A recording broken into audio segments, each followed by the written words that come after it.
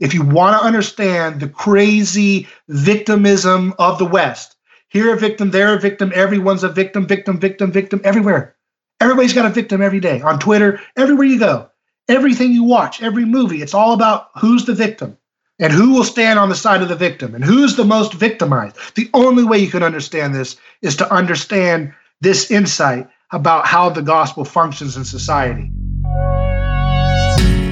Welcome to the show that gets Christians thinking about faith and politics. Get ready to challenge the status quo, expand your imagination, and tackle controversy head on. Let's stand together at the intersection of faith and freedom. It's time for the Libertarian Christian Podcast.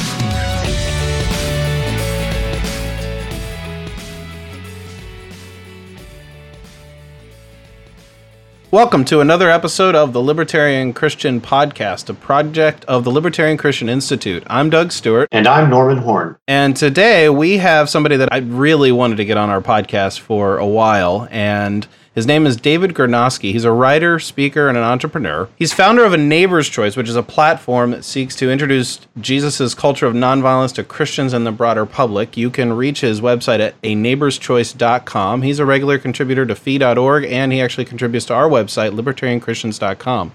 David, thanks for joining us. Thanks for having me. It's great to be with you guys. Really looking forward to talking with you. So our topic for today is Mimetic Theory, and this is something that I was introduced to probably 3 years ago, and it really intrigued me because there was a lot of insight that complemented what I was learning in economics and in political theory, and nobody seemed to really be talking about it. And I also discovered David writing online and in certain places, and I was like, wow, this guy knows how to put these two together. And so that's why I was excited to have David on the show. So one of the things that I learned in Mimetic Theory, and maybe not all listeners will have this experience, is that as you hear it introduced, maybe for the first time, you might find yourself wondering, how on earth does this connect with Jesus, libertarianism, and so forth? But bear with us, because it really does connect in a truly wonderful way, and in ways you probably don't expect initially, even if you kind of get that sense of, well, okay, maybe, let's see how this plays out. So stick with us through the whole episode, because there's a lot here, and I'm really excited for us to start with this. So, David, let's just start with some basic definitions here. What is Mimetic Theory? And, well, let's just start with that. What is Mimetic Theory? Well, it's a throwback to the old days when scholars, like Charles Darwin, would come up with grand unified theories. And it's basically the work of René Girard. He passed away a couple years ago now, and he was an anthropologist. He was also someone who is a teacher of literature. He was born in France, but earlier in his life, as a young man, he moved to the States, and he started teaching, I believe, at Indiana University, if I'm not mistaken. And he started his career comparing literature. And at the time, it was very in vogue, and it still is, to only talk about how the text is a social construct and how it's basically, you can deconstruct it and take out of the text whatever the reader finds in the text that references his own sense of worldview. And the same with the author, that there's no objective patterns outside of the text that link it to the whole body of literature. And Girard said, no, that's not what I'm seeing here. I'm seeing a similar pattern take place in all the great works of literature, and even the plays like Shakespeare's work. And he found a pattern that he calls mimetic desire. And that's simply something that goes something like this. You have all desire is mimetic, or it's imitation based. We desire what we perceive our neighbors to be desiring. So it could be a status that our neighbor has. It could be a place in the workplace that they have that you don't have. It could be the popularity. It could be some object or car or whole package of objects that our neighbors have. there's a whole host of things that we can see our neighbor having and possessing, or in the process of possessing, that we take our cues from that, and we say, well, I got to keep up with the Joneses, so to speak. So the classic example that you'll see a lot of mimetic theory students use to try to demonstrate the reality of mimetic desire at such a fundamental human level is like with two children, two toddlers in a nursery. You could have tons of toys all scattered about, and sure enough, eventually the two toddlers will gravitate towards one toy, or one will pick up one, and then the other one will try to take the toy from them. And it doesn't matter if there's the same exact toy, available somewhere else, like two Mickey Mouse toys or something. It doesn't matter at that point. The neighbor, the little toddler, sees the model desiring that toy, and therefore his desire is inflamed. And when he goes to pull that toy away, suddenly the first person who had the toy, he didn't really care about it that much, but now he really wants it more because he says his neighbor is desiring what he desires. And so he escalates his desire, pulls back, and before you know it, they'll hit each other or something if it doesn't get deterred. That cycle of mimesis or imitational, copycat behavior will start to go out of control. And, to complete the picture of mimetic theory here, this little allegory, this little analogy, sometimes one of the ways that the violence might stop is if a little puppy dog comes by or something, and all of a sudden they're distracted and they start pulling and tormenting on the puppy dog's tail or what have you, right? And that's kind of like a third party that acts as a way to kind of channel tensions or interests or desires onto a kind of a third party that relieves tension between two people or two rivals. And so that's the final piece of mimetic theory, which is as human beings desire the same stuff, because things are scarce and because things are kind of illusory in the sense that, you think you're keeping up with your neighbor when you get the beautiful sports car he has, but then he goes to something even better than that, and it just seems never ending. The ways we relieve our tensions and our feuding is by channeling our collective tensions as a community onto a scapegoat, a single victim that we can blame and channel our frustrations out onto, either through casting them out of the community or blaming them or hurting them, or, even worse in the old days, killing them, So, David, it's ironic to me to some extent that you talk about how students will use the example of toddlers wanting a toy, because most of those students probably haven't been toddlers in quite a while. Neither do they probably have them. But I know you don't have any kids right now, but Doug and I do, and I think we can both attest, as well as any parents out there, how utterly true just that microcosm of mimetic instantiation in reality happens. Like that is something absolutely that we see. Now, that what's interesting there is how that kind of leads to these violent actions as well. And you hinted at that with respect to the puppy. But what I think starts getting really interesting here is how you begin to see this in history as eliciting all sorts of different major violent actions and so on and so forth. I want you to kind of get into that a little bit, especially as Girard worked through the theory and how he kind of demonstrates this with a variety of different applications throughout history. Yeah, we see that a lot. We see, if you look at history, okay, you'll see at the earliest stages of human society, we see a lot of evidence of ritual human sacrifice. We see, no matter where you go in the globe, you'll find at some of the earliest stages of traces of human civilization popping up in the record, you'll see evidence of human sacrifice. And it's also notable. We should point out here. It's notable that is in the Bible as well. We see that we see that early on. So it's not like it's unheard of from our scriptures. And here's how here's how the direct link to the the idea of the state pops up very quickly. With Cain and Abel, right? Cain kills his brother Abel, and then he goes and creates the first city, right? And so there's a sacrifice. And sorry, I keep interrupting, but it's important also to remember, why did he do that? And it had an imitative purpose. So yeah, they were imitating, and so he vented. There was no scapegoat in this case. He scapegoated his rival, which is another form of scapegoating, but it's where the violence turns into, you're the one I'm going to kill. But yeah, so he kills his brother, and then he says, and right after that he goes and creates the first city. And you see this in the Bible, hints of this, and you see it all over the globe, that whenever there was a new city that was being established, you would look at the cornerstone, which would be the foundational stone of a fortress or a wall or a grand bridge or a great public works. And in that cornerstone, you would see the bones of human sacrifice, sometimes children, sometimes adults, sometimes one person, multiple people.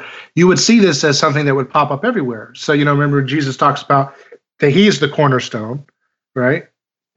And I think that's an allusion to he's not just the Son of God, he's also the Son of Man. And so he's going to give you a picture of the full totality of human history and what it means to be human. And unfortunately, the human history has been marked by this ritual human sacrifice, and it's most evident in these cornerstone rituals where they would hide the body, so to speak, of the necessity for bloodshed to be spilled to consecrate the success of a city, of a political order, right? And so you see that everywhere. You also see, even earlier, cannibalism at the root of so many human societies, where people would devour a singular victim, and they would then talk about, well, that was a magic, that was a demon, or that was a witch doctor, or that was someone of special magic powers, and we had to devour him to get his powers, right? To attain his essence into our community as a kind of like an antidote, so that we wouldn't be cursed by his magic or his tricks. If it's this kind of like anti-venom concept that you'll see pop up in some of the cannibalistic rituals, where it's like if this scapegoat that we've singled out, they don't call it a scapegoat, of course. I'm just kind of explaining it from our perspective.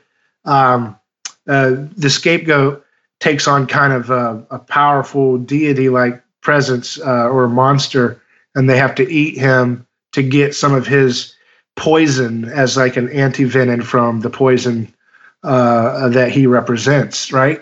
And so, yeah, I mean, you see this ritual sacrifice, and that, Girard would say, is rooted in a kind of spontaneous, accidental stumbling onto the effectiveness of scapegoating that early humans found, not consciously looking like, okay, this will solve our problems, but rather looking and saying, well, it's kind of like just stumbling onto like an unconscious kind of accidental innovation, like any good innovation has been in history almost, and this stumbling upon happens when everybody's pointing fingers at everybody in a community.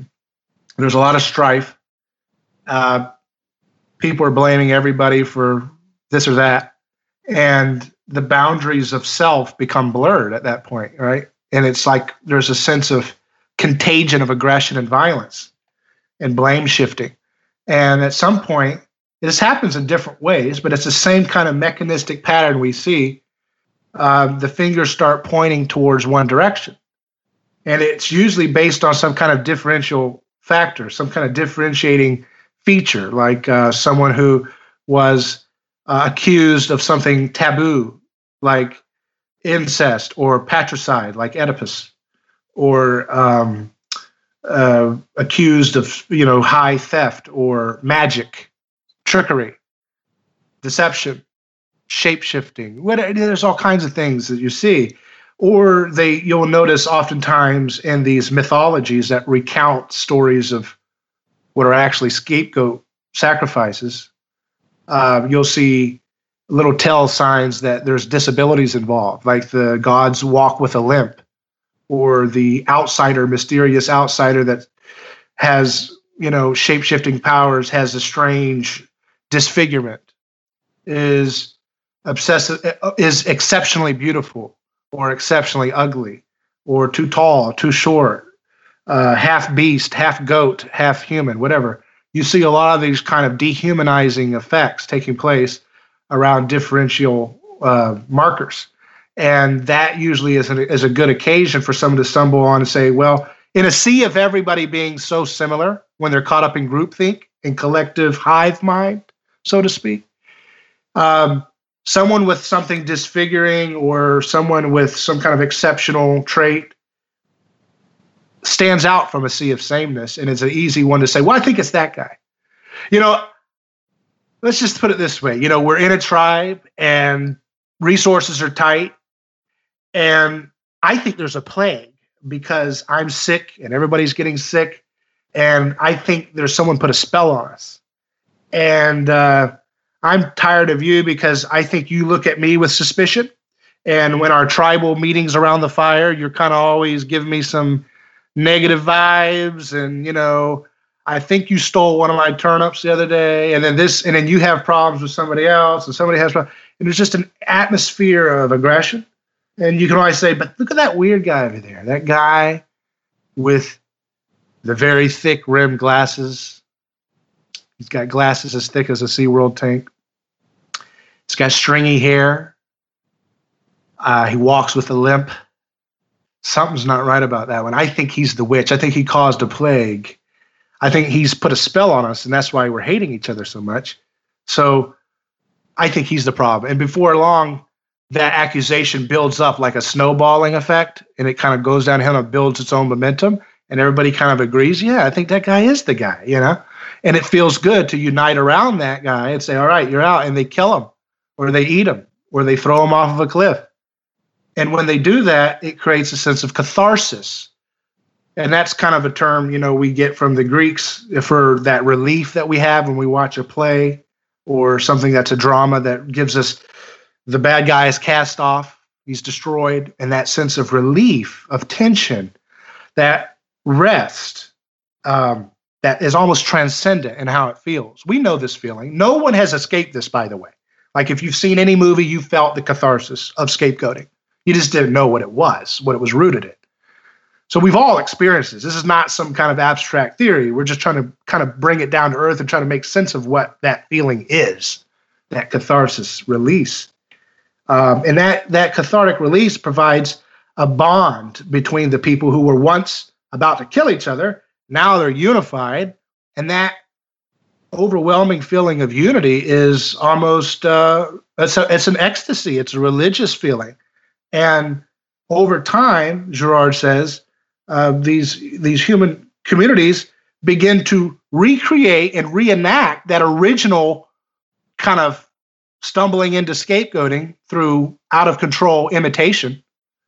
They keep doing that, although more consciously this time, and start creating symbolic meaning behind it, and a priestly leadership class starts to build up that organizes and maintains a proper, safe recreation of the original, scapegoating, and they start to commemorate that experience as a means of having a little dose of sacred violence to stave off the profane violence of chaos that takes place when imitation goes wild without any release valve or any safety valve, right?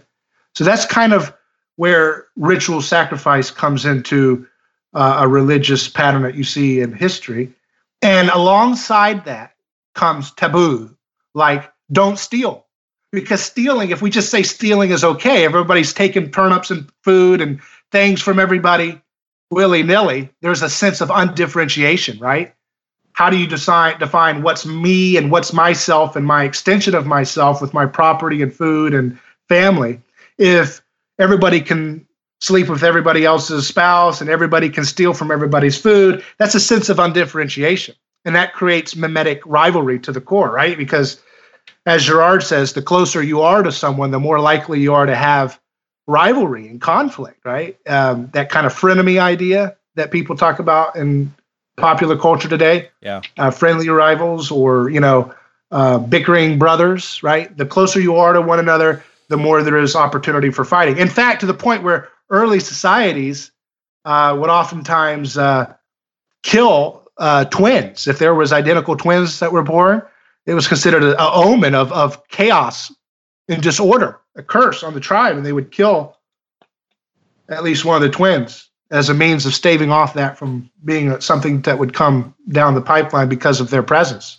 David, this is a lot to take in, I can imagine, for some people, because there's just there's just so much to think about and how it all relates. And so maybe we should just take it a little bit piece by piece. One of the things that comes to my mind when we talk about all this sacrifice stuff, not just in the mythology of ancient Near East, or even just all over the world, some of the stuff that you were talking about, is the sacrifices that we as Christians are more familiar with in the Old Testament. How does this relate to what you're talking about? I mean, we know God says, "I desire mercy and not sacrifice." I also know that Girard says in I See Satan Fall Like Lightning that we need to read the Bible more literarily rather than literally. I don't know if that's his way of putting it, but he doesn't really take a literal view of everything in the Bible, which I guess nobody really does. But so I guess the question is, where do the sacrifices that we read about in Scripture, the account is saying that God wanted Israel to do this. That there's, you have in Leviticus, you have the scapegoat ritual where that word scapegoat comes from, right? And that just to show you the effect of Christianity, that meaning of scapegoat has changed dramatically, right? Now we know scapegoat in our popular use of the word means someone who's innocently blamed for somebody else's problems, right? Well, the original word for scapegoat that comes in that Hebrew tradition did not mean an innocent,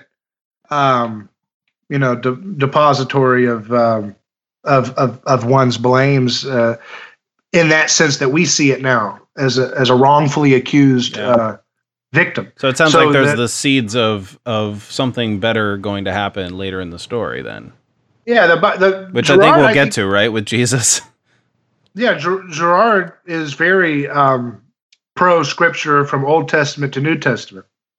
And I don't know if I would say he's totally as more literary, but I mean he's more I think he takes some of it literal, but he sees it as a picture of what's to come, right? So in that story with the scapegoat, the high priest would choose a smelly he-goat, because the he-goat, remember, was mischievous and had the tendency to get into trouble. And you know how goats look. I mean, they're goofy and bizarre and weird. And I'm sure they thought the same way back then, So some smelly little he-goat that's mounting people's sheep and stuff, going crazy, is an easy target to say, that little devil of a thing, let's pour our wrath onto that. And so the high priest would put his hands on the scapegoat and channel all of the sins of the community onto his back, and then cast him out to the wilderness to die, so to speak, just outside the camp. And then they would take another goat, and the high priest would bring that into the temple and sacrifice that in the tabernacle as a symbolic representation of his own blood. Actually, he would sprinkle the blood of the goat as if it was his blood, as a kind of symbolic representation of God the Father, since he was being the representative of God the Father to the people, showing that God the Father is shedding his blood as an atonement for the people's collective guilt. And so you see a very progressive notion there, as opposed to what's happening in the Aztecs or the Inca traditions, where it's very clear that the animal is being presented as a means of appeasing a very, very angry and capricious deity that demands the blood for his own sense of relief in the Bible, even in those early accounts, you see extremely progressive kind of, for its time, picture of what's going to take place with the arrival of Jesus in history, whereby God is seen as the one who has to shed his blood for the people so they won't tear each other apart, right? And so even in that scapegoat ritual, you see something more, much more ahead of its time than the parallel sacrificial rituals taking place in the globe around that time before and after. Yeah, so you see this foreshadowing taking place, and a lot of times, if you've grown up in the church, you've been to Bible classes, for all your life, you hear about this in our Bible classes. One of the things that I think that's kind of interesting about how what mimetic theory kind of brings to the table in our understanding here is it shows how this stuff didn't just come out of thin air. That there's this. That foreshadowing had a purpose even at the time that it worked within the society in a way that we don't really just immediately see. Mimetic theory kind of brings that backdrop in to help understand that in a more comprehensive way, and I find that really fascinating, and I hope that our listeners here find that interesting as well. Let me put it this way: scapegoating is as highbrow as you want to make it, and violent and vicious, and whoa, this is too much. You can go there with it because it's there, but it's also very ordinary and plain and everyday, right? So you have a problem with your friend, and you guys are debating, and it gets out of hand, and now you're getting on each other's nerves. Well, this is a kind of primitive form of scapegoating in the sense that you can say, well, it's the food at this nasty restaurant we picked, They didn't cook it. This is bad food. I think we yeah. Right? So that's a form of diffusing, and it's okay. That's we do this all the time. So you go to the workplace, and it's really stressful, and they're going to have to cut, and they're laying off staff. And you can sit there and point fingers, and that tends to happen within a group, or the community can try to find a way to collectively unify during this tension, right? And say, well, actually, it's because those cheats that we're competing against. We all know the story. We know how they cheat and they bend the rules, or whatever it is. There's always a way to diffuse our collective internal tensions onto a third party. Or sometimes it's just, you have that tension in a group, and you suddenly all pause and you go like, yeah, did you guys see the baseball game last night? That was terrible, wasn't it? And then you start, you kind of laugh about it, and there's your diffusion of tension, and kabang, you're moving on.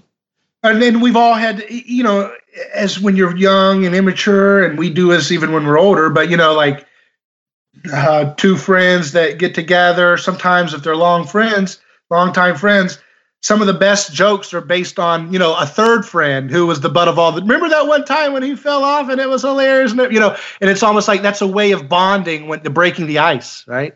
And remembering the stories of the unlucky guy who's not in the, and we've all done that, because it helps kind of bring us together. It's and that's like a bad habit that we bring along as we do things, but it happens all the time. Your sports team isn't winning, you blame the refs. You can't get a good job, you blame the president. Your lifestyle seems to not satisfy the desires that you're trying to satisfy, so you blame the religion that you were raised as. You say, that's causing me to have guilt. It's they put that guilt in me. It's not whatever I'm doing, right? So we're always blaming. We're always shame shifting our shame, shifting our blame onto a common victim or someone that can't really defend themselves, right? And so what Girard helps us see is that element is involved in everyday life, but it's also involved in the big picture stuff. And one of the points about being a Christian and having a conversion experience is being able to honestly face the fact that you are guilty of scapegoating, that you participate in this, in both the little things and the big things.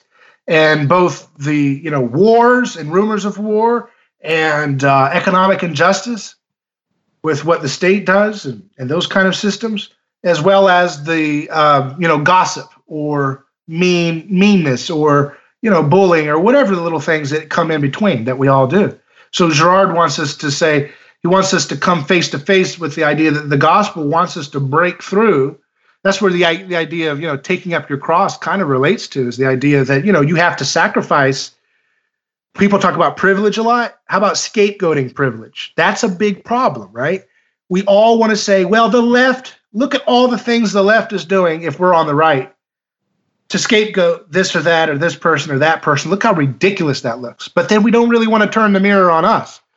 Or even libertarians, right? I've said this to libertarian groups because I don't want to leave anybody in the easy seat. We all need to be in the hot seat with this. Anytime we're dealing with applying Jesus to society and so forth and ethics, we should all be left in the hot seat. And so, I always talk to libertarian groups about, we scapegoat too. We scapegoat the state as if the state is somehow just some kind of alien other entity that's invaded our peaceable little libertarian lives. And if they just let us smart little libertarians with our exceptional ideas and our exceptional self-restraint or something, we'd just be just fine and dandy. We wouldn't have any lust for power or domination or exploitation of someone or even aggression to the point of violence if necessary. Now you're just picking fights with us, though. Well, I'm glad you don't leave anybody in the easy seat, because we all are guilty, and I think we would individually recognize that, oh yeah, I'm not perfect, I contribute to the problem as well, but we really don't evaluate what exactly we are contributing. But it seems like Mimetic Theory and Girard have something to say about how we participate in the crowd of violence. You might want to talk more about because the crowd is actually a concept that's more than just some word that we use every day about multiple people. Right. Well, the crowd, it takes on a life of its own. And so when you have the idea of like Jesus saying, or the idea that we are the body of Jesus on earth, right? That sense that a collective could act as one mind. That's really tapping into this insight that Girard's trying to help us see, which is that humans left in their natural state, we always want to form groups, and that's okay. It's not inherently bad to form collective bodies, but we have to be extremely careful of the crowd mind that kind of possesses our mind when we get into those situations, because they can easily trigger into really bad behavior, like blaming others for all of our problems, isolating and kind of singling out a certain enemy other tribe, or maintaining the peace of a crowd by routinely picking someone who's not speaking the way we all like to speak, or using our proper language or our proper theological buzzwords, or whatever little thing that we form a little clique or tribe or church or anything around. We kind of ritually cleanse our body of tensions by, singling out a misfit or a rebellious person and casting them out, and then finding a little bit of peace and relief that guy who was a jerk, he's out of here. I'm glad, we all feel united again. So that kind of crowd mentality happens all the time. But it becomes a problem oftentimes is when you use violence, right? So the story with the woman caught in adultery is a great example of that, because you have Jesus getting the crowd to deal with the issue as if each one of them has a responsibility for the violence that they're going to participate in, because he gets them to ask the question to themselves, who's going to cast the first stone? And so as long as there's a crowd of 45 people, it becomes very hard to tell, well, I wasn't really responsible for that person's death because, I just threw a rock and everybody was doing it, and I was just kind of caught up in the crowd frenzy, and it was just another day in the park, taking care of business as usual. But when you have to say, well, who's it going to be? Is it going to be me or Bob first? Who's the guy that's going to throw this rock? Now all of a sudden you're personalizing what you're about to do, and it's a lot harder to do when you have to actually take accountability for the violence that you participate in a group. And I apply that insight that Girard points out that's there in the scripture. I just simply apply that to voting and jury duty. And so I say that if you're voting, I don't care if there's 60 million other people that vote for that person, you hire that person to do what you want, or they say they're going to keep, I'm going to keep this law in place, and I'm going to keep this law in place, and I'm going to add this law, and and so on. And you're like, okay, well, you're better than the other guy, so I'm going to hire you. And then they do violence. That's a way that we diffuse our responsibility in continuing the cycle of scapegoating violence by the state when we try to hide in the anonymity of the voting booth, in the anonymity of the large political rally. And we do that in the jury too, right? We go to the jury box, and it's designed to kind of create that situation where the jury, there's 12 members, and the 13th person, of course, is the person on trial being accused. And you have the defender there, and the defender, the Greek word for Holy Spirit is paraclete, which is kind of like another way of saying the defense, the defender. So you have your defense there protecting the victim, which Jesus said he would send us with the Holy Spirit. So that's modeled in the courtroom, Western courtroom, which is influenced by Christianity, by the way. So this is not by accident. I'm not reading into this. And then you have the state, you have the prosecutor, and that prosecutor means, like accuser. And the accuser that's what the word Satan means. The root word for Satan means the accuser. So you have the accuser represented there, and then you have the judge representing kind of like a God figure that's the overseer of justice. And then you have the crowd there, the 12 peers. And in the court of law today, it's kind of popularly thought that you're just supposed to just see the evidence, and you just go with the crowd of guilty or not guilty based on the evidence. And there's no sense of the fact that, well, if you're a member of a jury and there's someone there for a nonviolent behavior, let's say they were selling raw milk, or they were greedy, they were being rebellious, they were being a little bit too loving of money, and they were doing some kind of economic violation with their business. Maybe they didn't pay the minimum wage like they should have, and they were found guilty of that, and they refused to comply, or they were there for a drug offense. Any nonviolent behavior, and you're sitting there as a group, and you have to say to yourself, well, actually, I have more responsibility for what I'm about to do. I don't have to say guilty. In fact, our founders created a system where you could actually judge the moral character of the law through the jury system and say not guilty because the law was immoral law. And so every person in a jury is faced with the question that Christ confronts every one of us if we read the text honestly and let it pierce our hearts, which is, who will cast the first stone? And what I say is, well, who will grab that man on trial or that woman on trial and lead them in shackles to their cage? Will you do it? Or will this other person do it? Who will guide them and lock them in the cage and hear that steel door shut, bam, steel against steel? Will you be there to make sure he doesn't resist? Will you be there to make sure he can't escape if he tries to escape over the barbed wire? Will you be there as he or she has to navigate social environments which are completely dehumanizing and tribalistic and violent and antisocial, whereby you have to almost pick a group to protect yourself lest you become an easy target for violence, even more so? Are we going to be the person that says, I'm sorry, you can't get out of this cage if someone violent is attacking that nonviolent person?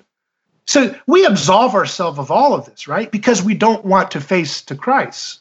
Christ would not allow us out of that recognition if we would allow him to basically deal with the idols of our heart that allow us to compartmentalize our participation in voting and jury duty, which results in the actual violent treatment of human beings that we would never do in our own situation. If we were on an island stuck together and somebody had a bag of marijuana and they were enjoying that, right, in their own little treehouse down the island, we would never think about the idea, well, I'm a Christian and, he's going to be reckless with that. So I don't want to deal with someone who's high. I mean, God forbid this person starts acting goofy or weird or lazy or sleeps all day and doesn't help me build my raft off this island. So I'm going to preemptively use violence and go up to his little treehouse and I'm going to barge into the area. And if he doesn't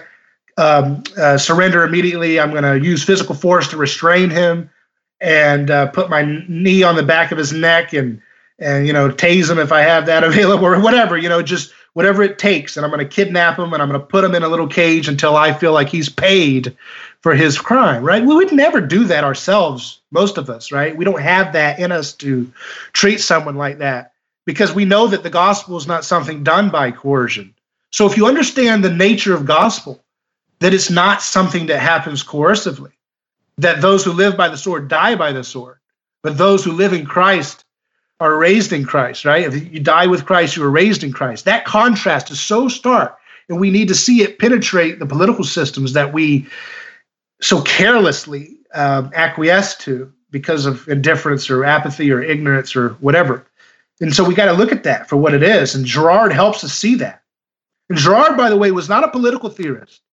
So I'm not putting words in his mouth, like he was out there to make a case for what I believe about political ethics. But I think he gives enough of a case. He was working in another area. As an academic, he was focused on anthropology and sociology and other questions.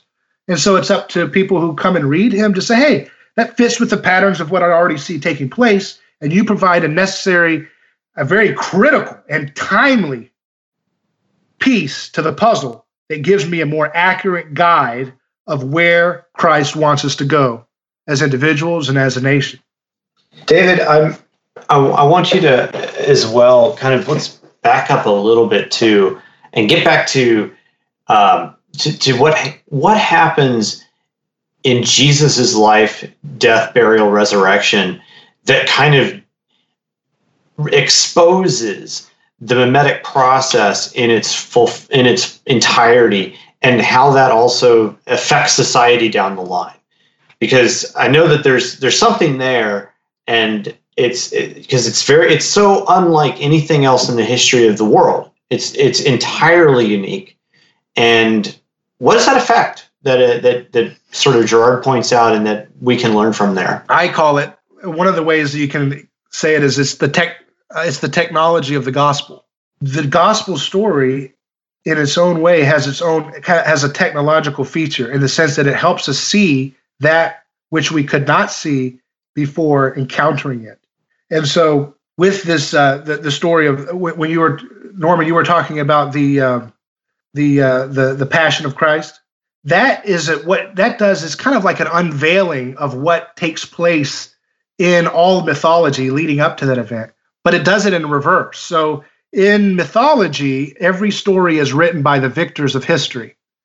And so the collective that banishes out the scapegoat, it writes off the scapegoating not as brutal violence and unjust persecution and blaming, but usually as this monster had it coming to him. And hey, look, even in our own recounting of the story, the monster confesses that, yes, I was the cause of all the problems. We see this in the story of Oedipus Rex, right? Where Oedipus says, yeah, I'm the cause of all of the city's problems. I take full responsibility for all the accusations you've leveled at me. And so he's banished, he accepts his fate. Well, that's written by the victors that want people to understand that the logic, the logos, right? The logos, which is the divine social ordering principle of the pagan world order across the globe, was one where the collective rules based on the blood of the losers, of the victims. And the victim doesn't have a voice. The victim is his voice or her voice is written by the victors. And that voice is one of either lying, defamation of the victim, or just dehumanizing them to the point where they become an easy monster. And so what happens with the story in the gospel narratives is that Jesus comes in, and the gospel stories, they're growing up humanity, because in this story it's very clear that Jesus is wrongfully persecuted, that he actually takes on the same pattern that the oftentimes a victim before being ritually sacrificed by a community would be dressed in kingly garb and paraded around the community as a kind of mock, grandeur before being sacrificed to the gods. Well, in this case, Jesus is mocked as a king, right? They put on a purple robe. They give him a crown of thorns. He's passed between different political figures. He's disrespected by his own people and his own community, as well as those who are the occupying forces. So it's clear in the text that the crowd is the real mover of the violence, and that the leaders are almost helpless before the crowd, that the crowd is really the ultimate power over whether scapegoats are murdered or not. And it's not some, there's no deity that's active in the text saying, and you shall die. In fact, the only time we see kind of like a pronouncement of, the intentions, like Caiaphas says, the high priest, he says, it's better that one man die than that the whole nation perishes. And so he's kind of revealing the pagan logic of the old pagan logos of the divine ordering principle is that might makes right, that power and exploitation must be enforced with a strict hierarchy of victims, and the pyramid is ruled at the top by people who could be themselves victims if they don't appease the crowd. Right. Well, and that's something that even Pilate talks about. I mean, you're kind of alluding to that, right? He says, well, in order to appease the crowd, he handed over Jesus to them. They are the real rulers in that situation. And it shows how fickle the crowd is, because some of those same people may have been, the ones praising Hosanna as Jesus was riding in just shortly before that. And so you see the crowd whims moving just like Julius Caesar. Remember the Shakespeare play where 1 minute they're cheering for him, the next minute they want to cheer for his rival, and that wishy-washy crowd behavior that can turn on a dime's notice is there in the text. You also see a passage in Luke where it talks about how it says specifically that Herod and Pilate were reconciled. They had been enemies, and then the whole process of dealing with Jesus as a scapegoat brought them together, actually, and they became friends through the process. So there's the way that the world makes friends, revealed to you by God himself. He's revealing to the humans who have eyes to see, ears to hear, that this is the way the world makes friends. And there's even, a passage in Acts, I believe it is, when the apostles are preaching to the people, and Peter, I believe it's the one who says, you killed him. He doesn't talk about it in terms of, there are these soldiers over here that the soldiers that actually, especially the one that drove the nails in and to his hands and his feet, and the ones that lifted up the cross. But no, he doesn't just merely toss the blame onto them, but rather says, you killed him. And again, kind of revealing that, the who's really responsible for killing the Christ at that point. And that soldier, the Roman soldier, he's the one, he's kind of like a police figure, right? Carrying out the violence of and he says, my God, that's the Son of God, right? So he's the one that sees the apocalyptic unveiling of who is really, where does God lie? So see, before that, God was the divine order was manifested in the crowd's will. And the losers were cast out or eaten by the crowd, so to speak, as a way of appeasing the divinity of the crowd's unity, that divine transcendent oneness, one nation under God, indivisible. We cannot be divided so long as we're united under one God. And God in the text is revealing that God is actually a false God. It's the God of the crowd. It's the God of the mob. We call it the God of demos today. It's democracy. Or the God of democracy, yeah. Exactly. So that God is revealed right there in the text. It's completely political. It's not only political, but it's completely it's bigger than political. But that political is all the way through that text. That's why Jesus says to Peter, when Peter says, hey, don't, I'm paraphrasing, he's like, let it not be said that you're going to die, okay? That's not what you're here for. And Jesus says, get behind me, Satan. He says, get behind me, you accuser. You're a stumbling block to me. You're a scandal to me. And what he's saying there is you're trying to accuse me of the things that you want to do. You want to William Wallace. You know that the Romans are persecuting us unjustly. You know that the religious leaders are unfairly twisting the law and they're taking advantage of their fellow countrymen, and you're not happy with it. And people are sick, and people need food. And what you're trying to do is bottle all that energy up and storm the castle and make me your William Wallace, right? And I'm not going to do it. You want the things of man. I have the things of God in mind. And the things of God in mind are to not respond to violence, not to respond to the violence of Roman persecution and Jewish leadership that was gone awry with violence or domination schemes as revenge, but to reveal it by bearing their own evil and allowing it to collapse in on its own weight, its own silliness, its own absurdity.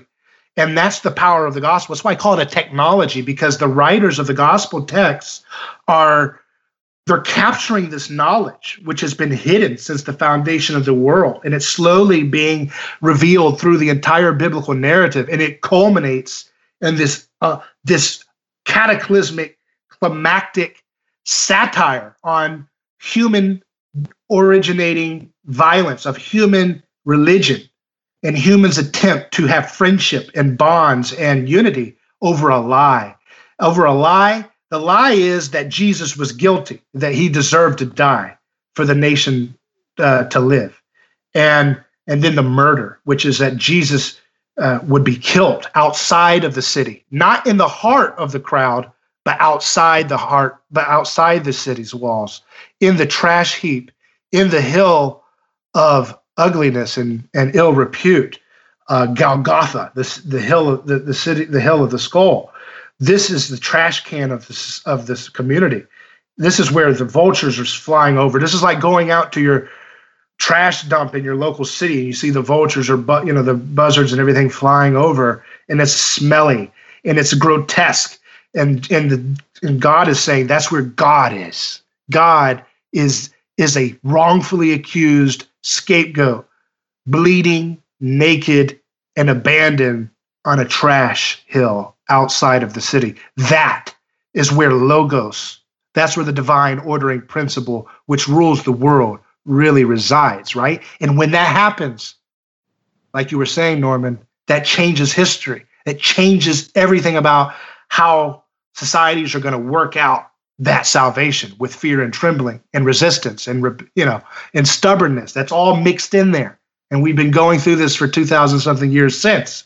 But you're right. And let me point out something here that's if you really want to see one of the most powerful pieces that I like about mimetic theory is the idea that there's a case, there's almost an apologetic case for the divinity of God, of Jesus here. Because in every successful scapegoating, there is a false dying and rising account. And the dying takes place, of course, when the victim is killed by the community. And then as mythology unfolds, remember, this is oral tradition that's taking place over many generations. And oral tradition, by the way, whenever you're dealing with oral cultures, the story is never told the same way. It's always told in a different way. But it's always the same basic formula, but a little bit different each time it goes about. There's no rote memorization in an oral society. So the earliest stages of human culture, you have these oral traditions of, well, this is why we had to kill, and this is why we had to kill that misfit, and so forth. And over time, it becomes calcified into mythology. And mythology has that dying and rising savior motif all throughout world mythology. We see it over and over again. But in those stories, those are successful scapegoating mechanisms taking place. Those are successful sacrifices in the sense that the crowd is able to write the history completely for the victim. And the victim sometimes becomes not just the demon, but also quasi-good, right? Because after it's told over and over again, it becomes remembered as a community as, well, actually, that person that we thought was a demon, actually he was a god because he brought us together. And that's Zeus, or that's Thor, and that Thor is the god of the heavens and whatnot. And so they project their victims. They hide the body so well. They hide their own guilt and their own banality of just killing someone like they do. They hide that by projecting that into the sky as some god. Well, it was actually a god that we killed because we were. That's the only way they can explain why they were all reconciled so well together, to the point where they staved off genocide or self-destruction within their own community. This guy brought us together in a way that brought us such ecstatic oneness. You feel that same way when you go the national anthem and everybody gets goosebumps and reverence that said, wow, don't challenge that, right? That same thing is there.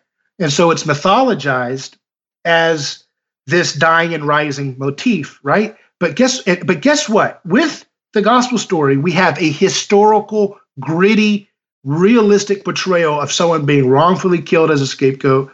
And then 3 days later, he resurrects. And now we have the historical reality of the imitation that was taking place in mythology up to that point. And here's how we know it's the real deal. Because it doesn't create unity. It doesn't create unity. The resurrection of Jesus creates division. It does not create a unified crowd as we're going to write the story so that Jesus, we were all mad at him one day because he had broken a taboo, and we all walked towards him off of a cliff, and he flew off into the sky, never to be seen again. And every now and then, when we remember that season, when we confronted Jesus for the taboo that we found him guilty of, he comes down and he brings forth a bounty of crops or so forth where we saw him last fly off the sky. Well, that would be a successful scapegoating, murder. But when you do that to God, he breaks the machine. He breaks the little lie because he's innocent. He's purely, truly innocent. And he has the power over death and life. And so he's not going to allow you to get away with that. He unveils it through his perfect surrender to our violent schemes. He destroys it. And so therefore, the tribe is not unified by the death of Jesus. It's fractionalized. And suddenly there's this community that starts emerging very quickly of early Christians, the way. And they're dissenting from the way of their community because they're saying, I've seen Jesus is resurrected. I've seen the true Jesus. I've seen Jesus truly in flesh. And and so there's that sacred union is divided. Do you think this is the phenomenon Jesus might have been referring to when he said, I came not to bring peace, but a sword? Yeah. Because I don't think he was speaking literally there, because he was nonviolent, as we all know. Right. Yeah, he's saying, the way you guys have community, where you have a hierarchical pattern of exclusion, where whoever gets to sit at the table at this seat is the better, and then it goes down from there, right? That's all going out the door. Because the last shall be first, the first shall be last. And it's the idea that I'm coming to bring a sword. I'm going to cut through this false unity, this false friendship that's founded on the ritual, sacrifice, and exclusion and lying accusation of a singular victim or a group or a minority interest or what have you. Whether it's the king who's a billionaire, so to speak, or the lowest leper. That's not happening anymore in my kingdom. It's not happening. You're going to be exposed to it. And that's why he says it's finished, right? Because up until that point in history, the process of harmonization was not complete. But on the cross, it's complete. Because the lie of the cornerstone is revealed in the fact that Jesus is the cornerstone and the capstone. Jesus says, I am the Alpha and the Omega. I'm the first sacrifice in Cain and Abel, and with Abel's blood, and I'm the last sacrifice. I'm the last sacrifice you'll ever be able to lie yourselves out of. This is the completion of the harmonization. This is the completion of humanity's kind of childhood pattern whereby other passages say that God winked at our ignorance, in that sense that there's this period that humans still needed to grow up to a certain extent before they could start to be able to handle the meat of revelation. That's what Paul alludes to, that the logic of sacrifice was baby food, and he was ready to give his people the meat of the gospel revelation, which is like a nuclear bomb that blows open the empty lie of the logic of pagan sacrificial order and turns it on its head. And so ever since then, This is why it's so important. I know we're going all over the place, but this is so important for people. If you want to understand the crazy victimism of the West, here a victim, there a victim, everyone's a victim, everywhere. Everybody's got a victim every day. On Twitter, everywhere you go. Everything you watch, every movie, it's all about who's the victim and who will stand on the side of the victim and who's the most victimized. The only way you can understand this is to understand this insight about how the gospel functions in society, that it erodes, not as a quick break, but as a slow, because humans are slow and they're stubborn to let go of their old pagan way of using domination and violence to bring their unity and their community together. So they're slow to let go of that old practice of Satan. But if you want to understand why the West is so haunted by this victimism, the only way you can understand it is the gospel. And the best guide I can point to understand this function of the gospel is the work of René Girard. Wow, David, that is... It's heavy stuff. It is heavy stuff. And I mean, we've been talking for about an hour now, and I've got a litany of questions here that we're going to have to delay. So those of you who are very tired on your ellipticals, don't worry, we're going to wrap this up. I have questions ranging from, things about atonement theory and democracy and anti-Semitism and individual autonomy but I guess to boil it down, libertarians and especially libertarian Christians who are committed to the gospel, where are they going to keep reading about this? They can read René Girard. Is there something they should start with? Is there an introductory book that sort of introduces mimetic theory before they actually jump into Girard? Just give us some of your maybe some closing thoughts, and then some further reading and resources, and then also tell our listeners how can they reach out to you if they have any questions or just to learn more about you. Yeah, well, I encourage everyone to check out my website, aneighborschoice.com. That's aneighborschoice.com, or go to our Facebook Our Facebook page is A Neighbor's Choice. Look up A Neighbor's Choice and like us on there and follow the posts that go on there. I also have a nice body of work at libertarianchristians.com that I use this theory to analyze all kinds of things taking place in current history and ancient history and everything betwixt and between, so to speak. You can go to fee.org, and they have a nice catalog of some articles that I've used to teach nonviolence for Christians and the broader public. And I'm telling you, this is the thing that can bring everybody together, because I think we have to just focus on the radical nonviolence of Jesus. It's not pacifism. Radical nonviolence, in my explanation and what I see in the scripture, is non-aggression plus non-vengeance. That means there is a place for self-defense, for protecting the vulnerable and the weak, but that means you're actually protecting them from actual physical violence. Someone's trying to harm them. You have a right to restrain that attacker, to protect victims. That's perfectly Christian. That's beautifully Christian if done and with restraint and not, vengeance. But vengeance has no place. Retaliation to get back at someone has no place, and certainly not aggression. That has no place in the Christian life. And that needs to be understood now more than ever, because our society is screaming for leadership, and the church should be providing it. And they shouldn't be hiding within their walls and saying, well, that's something for the politicians to figure out. No, they need to be the voice, the maturity, because right now they're fighting over flags, and this is the way it's actually happening. It looks like those are your only choices. Do we blame this guy, or do we blame this group? Do we blame this or that? But if you pick the camera up, what the Christian should be is the church should be the adult that comes into the room behind the two people, and suddenly we see some perspective. We see that those are two toddlers, because we see that the knees of the adult that's just walked into the room are parallel with the toddler's heads. And suddenly we see the left and right is silly.